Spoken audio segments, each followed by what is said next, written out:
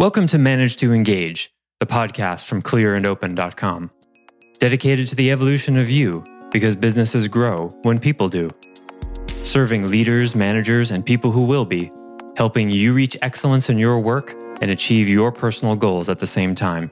Sign up for the free course at clearandopen.com. So as we authenticate, it gets to be much easier because that's the design. The design is, here's this situation called a human life, and it's really hard when you try to swim with your clothes on. So when you figure out how to take them off, you start to enjoy it more. That's your incentive. Hi, it's Joseph, and thanks for tuning in to Manage to Engage, the podcast from Clear and Open. What does it mean to live a spiritual life? Well, it begins by recognizing the fact that you don't always know what's good for you. And that can cause the spiritual path to often be confusing, but it's about not finding answers, but being pointed in the right direction.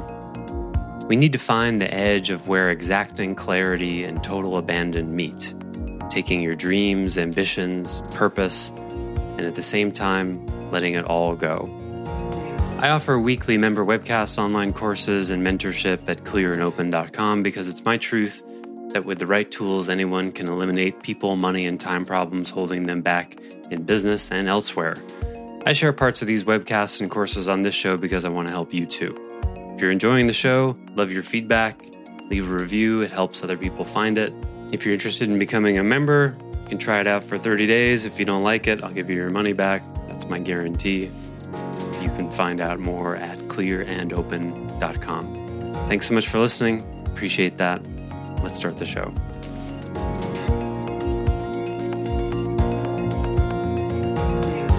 So this is, that to me, that's applied spirituality. That's another distinction that we're conditioned to think that spirituality, certainly religion, it's something that happens, once a week in a certain building or something.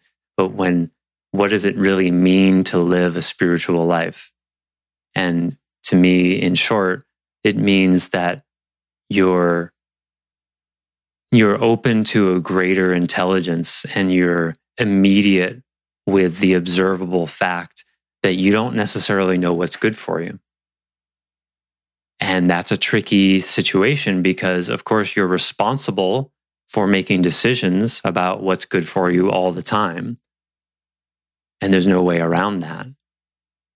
But there's a looser grip that says, well, I'm responsible for all of my decisions about what I do for me, where I go in my life. But can I include some greater wisdom, some greater intelligence? In what way am I guided? In what way is life guiding me? In what way is my own suffering guiding me? And do sometimes counterintuitive decisions make sense, even though it doesn't appear to go with what I think will make me happy? That's the story I tell so often. When I had that thought about moving to Maui 6-7 years ago, it was just a voice that appeared in my head, and it didn't sound or feel like me. It felt like it came from somewhere else. It just said, why don't you just go to Maui for like 5 months? And I mostly had resistance to that idea. Most of me was like, no, that seems strange and irresponsible and just to pick up and leave. And it was so confusing to me. I ran it by some of my friends. I said, what do you think about this? That seemed like a crazy idea. And they were like, no, that seems like a great idea. And it was just sort of a thought that possessed me. It didn't really feel like it was my idea, but it was my decision. I wasn't a victim to it. It was like an idea that was incepted into me. And I was like, all right, I'll go with that. And then what followed was about 1.5 years of the deepest, most crushing loneliness I've ever experienced in my life. There was lots of great things too, great weather and swimming in the ocean every day and all that. But it was quite difficult. It was not the vacation I imagined. And I didn't even come back after whatever it was, 3-4 months after my first sublet ended. I decided to stay. But I was deciding to stay. And at the same time, it felt like something else was giving me the nudge to do it. Didn't really feel like my decision. And it ended up being the exact medicine I needed. Led to me buying this house, and long story, it just ended up being perfect. But it took to really see that the whole thing was perfect took probably 5 years.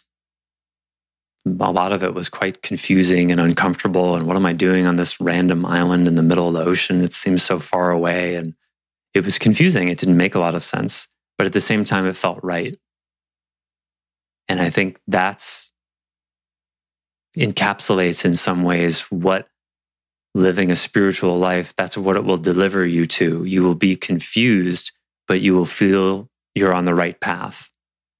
And I think we have the expectation that we're supposed to know exactly where we're going, and, all the Tony Robbins and Landmark Education, you create your goal and create the plan and follow the plan, right? What's the plan your work your plan? It's this very linear kind of thing. The same way we're conditioned to make our resumes look as if we knew exactly what we wanted to be when we grew up, when we were 18. First I did this, and then this was the most logical next step, and all of the inevitable confusion we sort of edit out of the resume because we know, or we think, it's not supposed to look that way. We're not supposed to look as if we don't know where our life is going.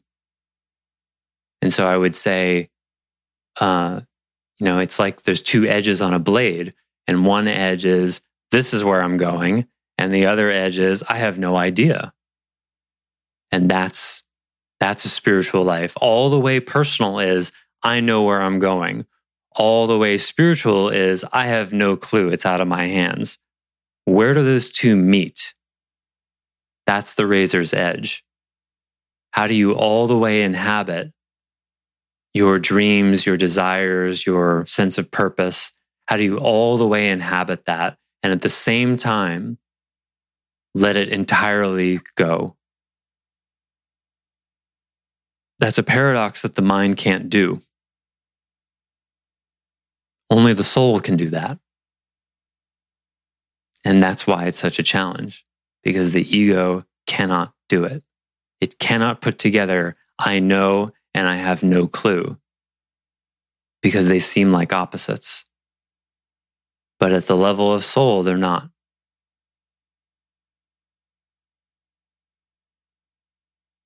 Okay, we're at time here. I can go a few more minutes if you guys have questions, comments. I just have one question. It's way, way back ago, so you probably won't remember. But I thought I heard you say, it's what we want anyway. We all want less connection. Did you say that? If I did, I didn't mean to. Okay, good. More I wrote it down quickly. No, I think I remember that. Yeah, connection is what we really want. Okay, good. Yeah, because I wrote down, I can't have heard that right. Okay, good. Yeah, thanks for asking about that. Would not want to be quoted that way. And when you started talking about Benford's Law, I went right into content. I went, well, it totally makes sense to me, because everything starts with 1 before it hits 2, and 2 before it hits 3. And I started trying to figure it out in my head. And I thought, the hell am I doing? And took a breath and joined you in the conversation again. But it's interesting, really interesting. It really got me thinking. Yeah, it's a stunning, Benford's Law is a stunning wake-up call. And one of the most black and white ones I can think of there's an order going on here that is beyond what we can see.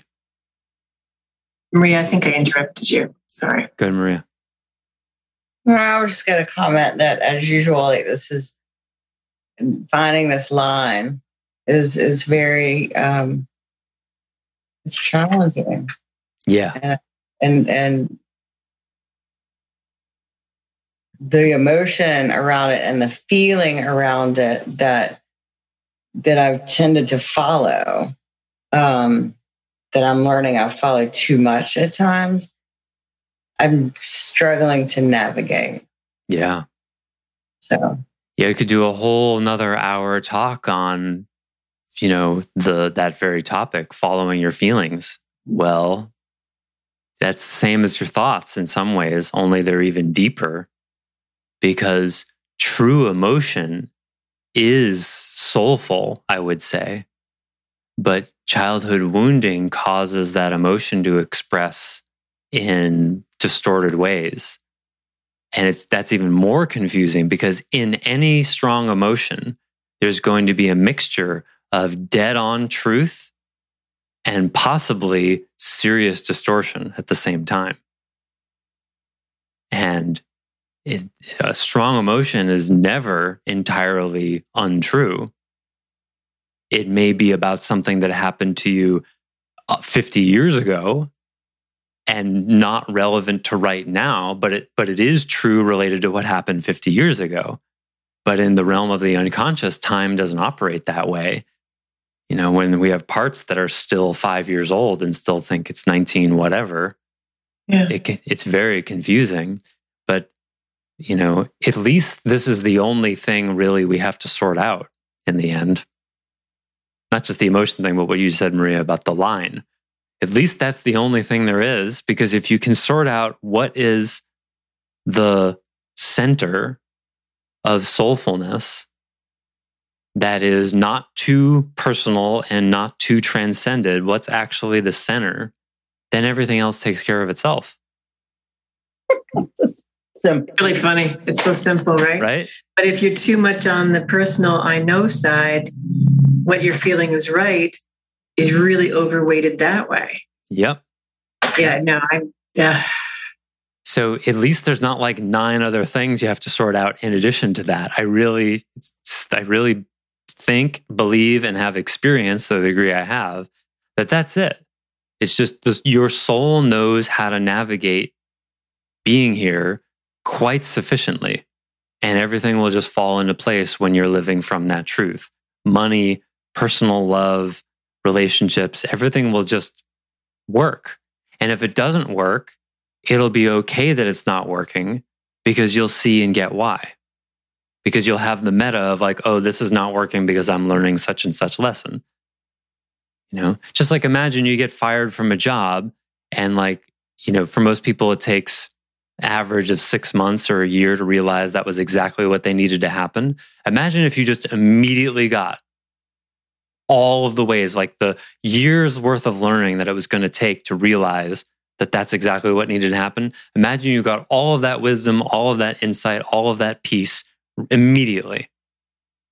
That's what a soul would do, it seems to me. That's how everything it is. That's how wise, that's how intelligent, that's how meta, how conscious, how accepting, all of those loving. It's just, that's it. And so we have those qualities to the degree our soul is coming through us. That's usually, 10 to 30% in the average person. And so it's hard won and rarely found. And so when you get that turned around to being like 70 or 80%, life is a lot easier, because this is a good way to finish this maybe. Because this life of ours is not designed for ego. It's designed to sort ego out. So it's like you're not supposed to swim with clothing on, and when you do, it's a real drag, literally, right? If you're swim with clothing on, it's like, oh man, I feel like I'm half drowning and I'm scared the whole time and I can't move very quickly. Yeah, it's because you're not supposed to swim with clothing on. And so life is a drag when we're living it significantly as ego or shadow or whatever you want to call it, as anything less than significantly authentic us.